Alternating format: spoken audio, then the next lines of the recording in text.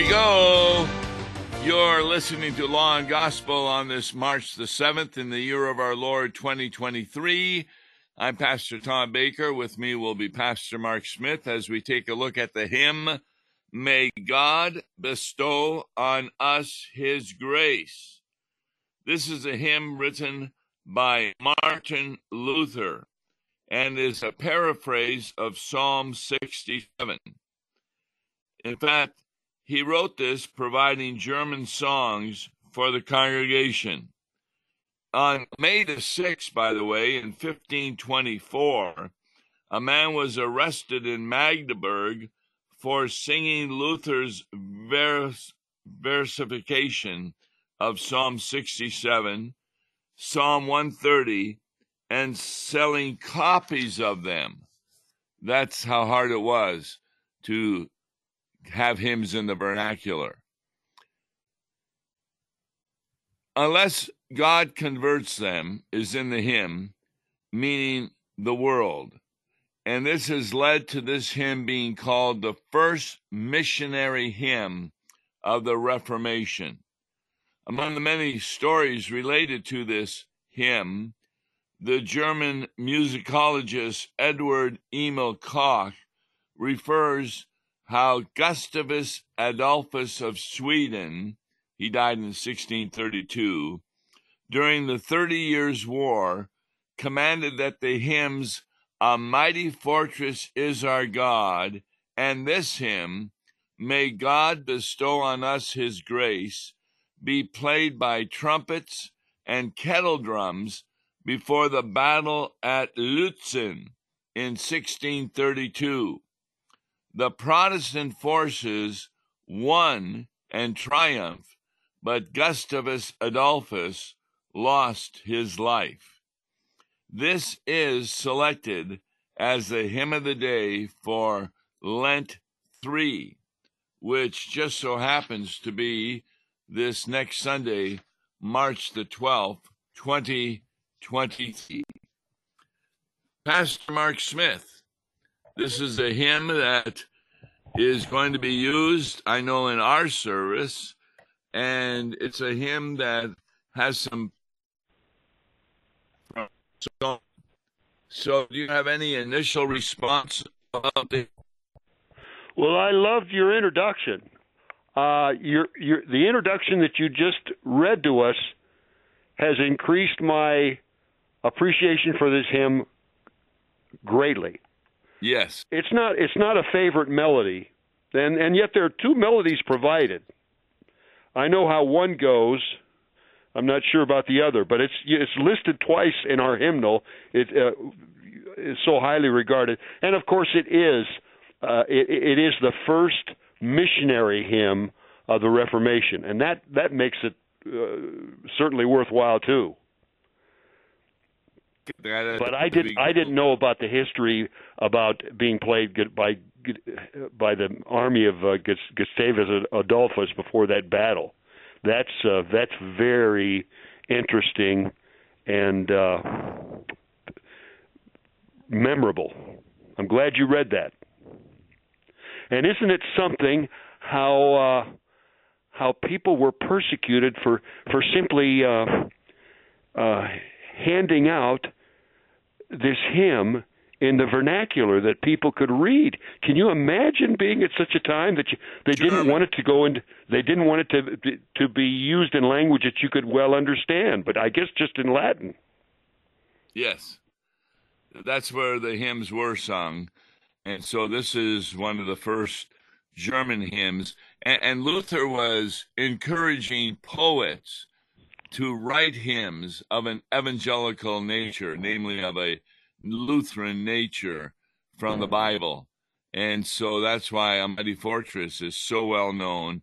But this, May God Bestow on Us His Grace, is also. So if you would maybe begin with the first stanza. Okay. May God bestow on us His grace, with blessings rich provide us. And may the brightness of His face to life eternal guide us, that we His saving health may know, His gracious will and pleasure, and also to the nations show Christ's riches without measure, and unto God convert them. Yes, that last line is where you get the missionary emphasis. Right. That we're talking about the world. It's kind of interesting, though. We make a distinction between justification and sanctification. This first stanza, which one is it really talking about more? I think it's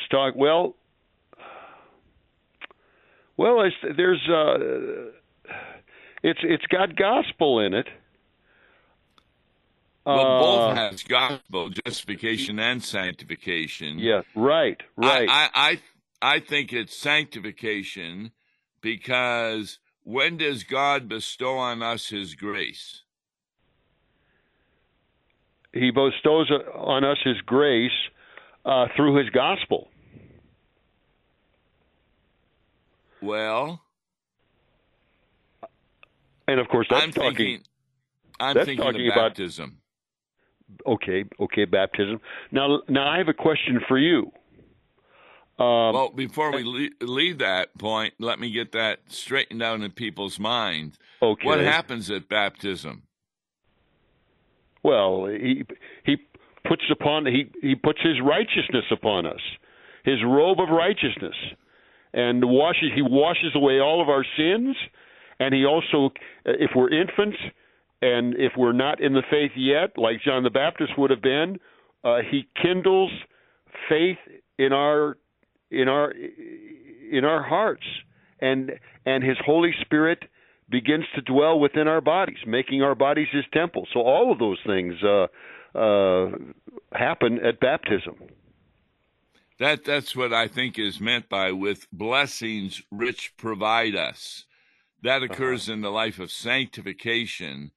After we have been justified by Jesus Christ, we get all these wonderful rich blessings. What's your question? Okay, my question has to do with the second or third line. And may the brightness of his face to life eternal guide us. Now, of course, you could get that right out of the second part of the Aaronic benediction. The Lord bless thee and keep thee. The Lord make his face to shine upon thee and be gracious unto thee. And I think, of course, that's especially in Jesus. In Jesus, God reveals himself to us. But how would you say the brightness? How would you explain to a child the brightness of Jesus' face? We can't see him. No, there's another part of it. I think what it's getting at is through his gospel. We see his face through his gospel, whether that comes to us through baptism or the Lord's Supper, or through the gospel of his word. What do you think? There's another part of the benediction that I asked the congregation what it meant. They didn't know what it meant. And may his countenance be lifted up. And they didn't know what that meant. Mm-hmm. What does it mean? Let's see. Let me review the Lord bless thee and keep thee. The Lord make his face to shine upon thee and be gracious unto thee. The Lord lift up his countenance upon thee and give thee peace. I think that's speaking. Wouldn't you say that's speaking more about the word, about the work of the Holy Spirit, giving us what peace? What does the word countenance mean? Countenance is his appearance. His face. His face. Right. Yes. If he lifts up his countenance, he looks up to you and to take care of you. Lifting up his countenance means you are really in front of his face, and that's how I interpret this. May the brightness of his face to life eternal guide us. It's part of the benediction. Right. Yeah. I remembered I thought of the benediction, too, as I was reading that line. Right. But the word countenance specifically means face. Countenance. Okay. Yeah. I should have looked that up in the dictionary, but it's not listed in the hymn. But you're right; it's part of the benediction. Yes. We use it more in the old hymnal than we do in the new. Mm-hmm. And that's why people, 2 of the 4 congregations I'm helping with use the old hymnal. And that's where I announce that benediction at the end. And then after the service, I ask them, what does the word countenance mean? And nobody in the congregation was able to answer it. So we have to explain what a lot of times the English means. Sure, absolutely. So here's another one. Vouchsafe. How do you explain that? Vouchsafe. Yeah, put it in a sentence. No. No, I can't think. I can't think of a sentence that I'd use with vouchsafe in it. But it's a word that comes to mind as being hard to explain. But it's used to keep us safe, to keep his vows. That's what we're really asking for there. Oh, uh-huh. That God will keep his vows as he has promised. You think that's what it means by vouchsafe? Yes. Okay, I'll take your word for it. And may the brightness of his face to life eternal guide us. So is that guiding us to heaven?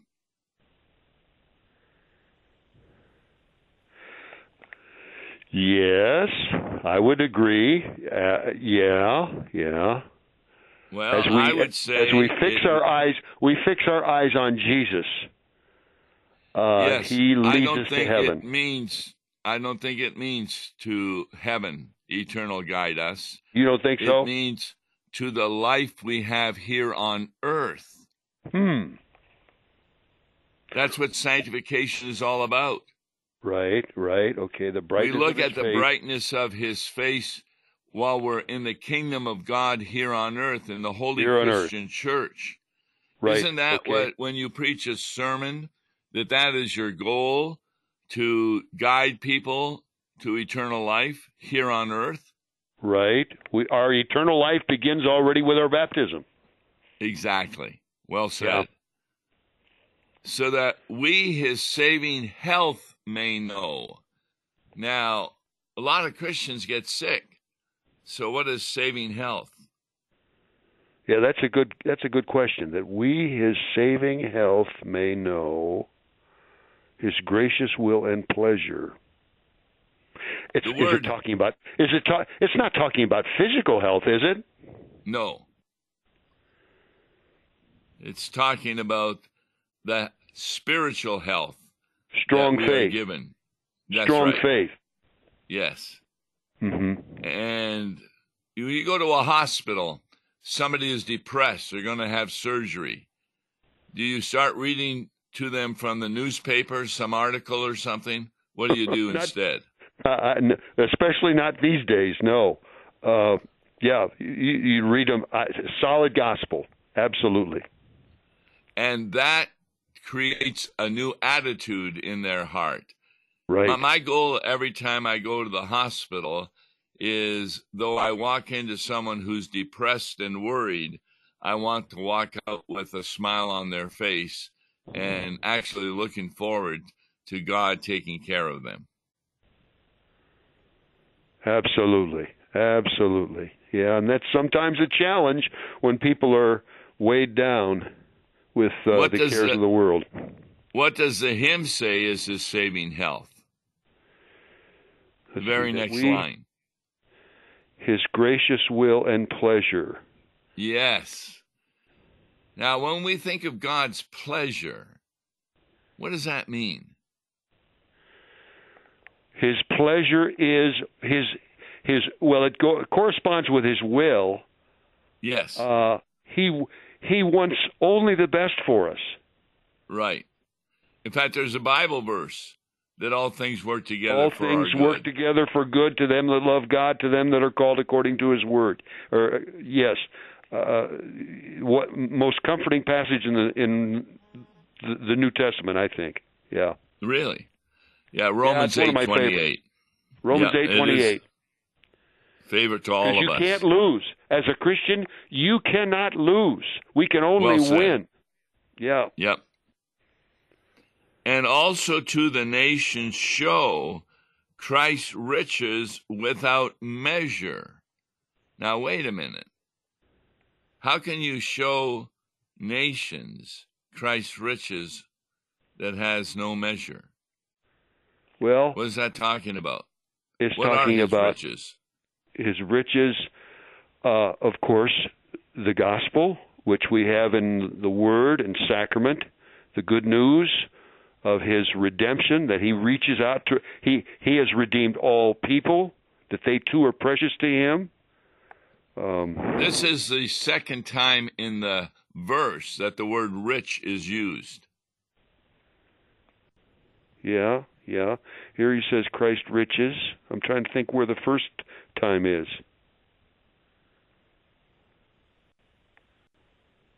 With blessings rich provide us. Oh, that's right. Yeah, with blessings rich provide us. Yeah. Christ's riches without measure. That's overflowing. Like we think of the my cup overfloweth. And without measure means there's no way we can earn or gain them by our works. They come free. And not only people that, are wondering, how are they going to get out of their problems? How can they be comforted? And that's what we talk about when we talk about God's riches or Christ's riches without measure, including the forgiveness of sins and his many promises. Call me in the day of trouble, and I will deliver you, etc., etc. His innumerable promises. You can't even count them. They're so plenteous. But his notice, riches without measure. What? How do we convert someone? What do we share with them?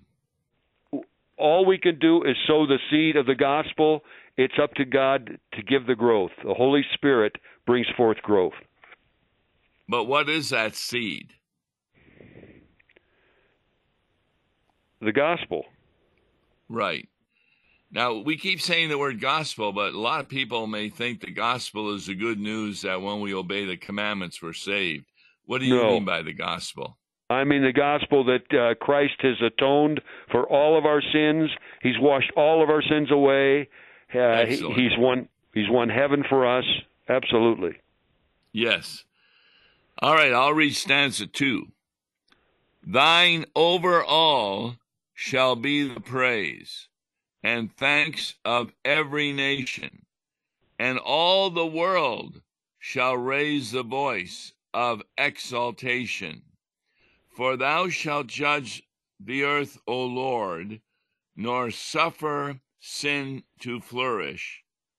Thy people's pasture is thy word, their souls to feed and nourish, in righteous paths to keep them. Now, I find that interesting. The Lord's going to judge the earth, but he's not going to allow sin to flourish. Isn't that a contradiction? No, I wouldn't say there is a contradiction in that at all. He's going to judge the earth, and he will not permit sin to flourish. No, he curtails it. Yes. In fact, Satan can not go one more millimeter than what God permits. Yes. So Satan has no power at all. None. Except what God permits him to have. Exactly, right. Remember, when he wanted to tempt Job, he had to go to God for permission. That's right. And God told him how far he could go, and that's it.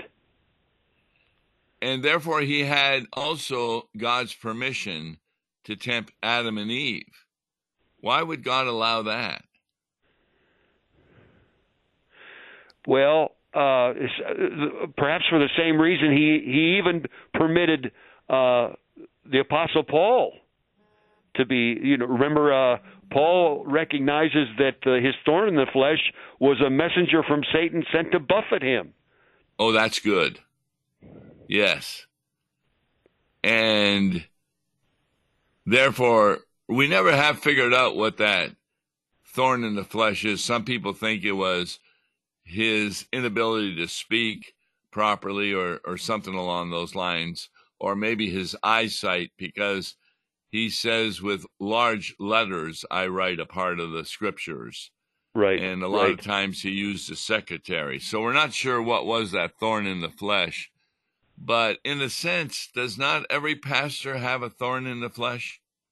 Yeah, that's one reason why I think that's planned.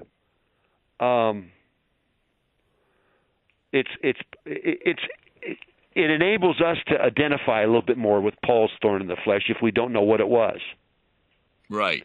We can connect it with ours. I'd say we all have a thorn in the flesh. What's your thorn in the flesh? Can you ever think of that? Oh yeah, I have a lot of them, but I guess I'm one that I hate loose ends. Yeah. Yep. I hate not having everything tied up and that's in order. Because you don't like to use the computer. Yeah. I'm still in the 20th century, you know. Now, my thorn in the flesh is I just heard a pastor who had returned to a congregation that he had served for some years, but it was 10 years afterwards they were having a celebration. And he came back to the congregation, and guess what he was able to do? He was able to remember the names of every person in the congregation. Wow. That's a thorn in the flesh I don't have. No, I don't either. Yes. Boy. Yeah, if I don't get my sleep, my name recall is very poor. Yep. I remember the first time I was at St. James and we were installing the officers. I didn't have a paper in front of me, and I had known them, of course, from board meetings. Yeah. And I started to go through saying their name before they would become an elder, etc. And I lost some of that. So ever since then, I always have it written out. Yeah, that's right. Yeah. Well, I remember a pastor who let us begin the Lord's Prayer, and he says, "Come, Lord Jesus, be our guest, and let the..." So you got to be careful. You could have a good memory by yourself. Yeah, that's right. I drew a blank once when I was leading the kids in our school, the Lord's Prayer. Can you believe it? I suddenly drew a blank, just right in the middle of it. And let me tell you, those kids don't forget that. No. In fact, they probably kept going with it. Well, you drew. All right. That was a big laugh they had. Yeah. Stanza 3. Okay. And this is a doxological verse. It has a triangle in front of it, and that means it speaks of all three persons of the Trinity. Oh, yes. Let the people praise thy worth in all good works increasing. The land shall plenteous fruit bring forth. Thy word is rich in blessing. May God the Father, God the Son, and God the Spirit bless us. Let all the world praise him alone. Let solemn awe possess us. Now let our hearts say, Amen. You know, isn't it interesting, Tom? It's worth noting that he talks about all three persons of the Trinity, and in the very next line he says, let all the world praise him alone. He's talking about the Trinity. We don't believe and worship three gods, but it's one God, Father, Son, and Holy Spirit. Three in one. In fact, the word for God in the Old Testament is Elohim, which is the plural for the word God. But every time it's used in a sentence about the Trinity, it's always followed by a singular verb. Right. So that really shows three in one, even in the Old Testament. Yes. how do you understand this idea, the land shall plenteous fruit bring forth? Is that talking about what farmers do, or what is it talking about? No, I think it's making the point that God's word does not return empty. Where the gospel is preached, growth will come forth. People will be converted. The church will grow. God, all we can do is plant the seed, but it's God who gives the growth. But the Look land. Look at the next line. Yeah. Thy word is rich in blessing. Yes, that's what it's talking about. In other words, whatever situation you're in, God's word can come through and continue to bless you. It will not return empty.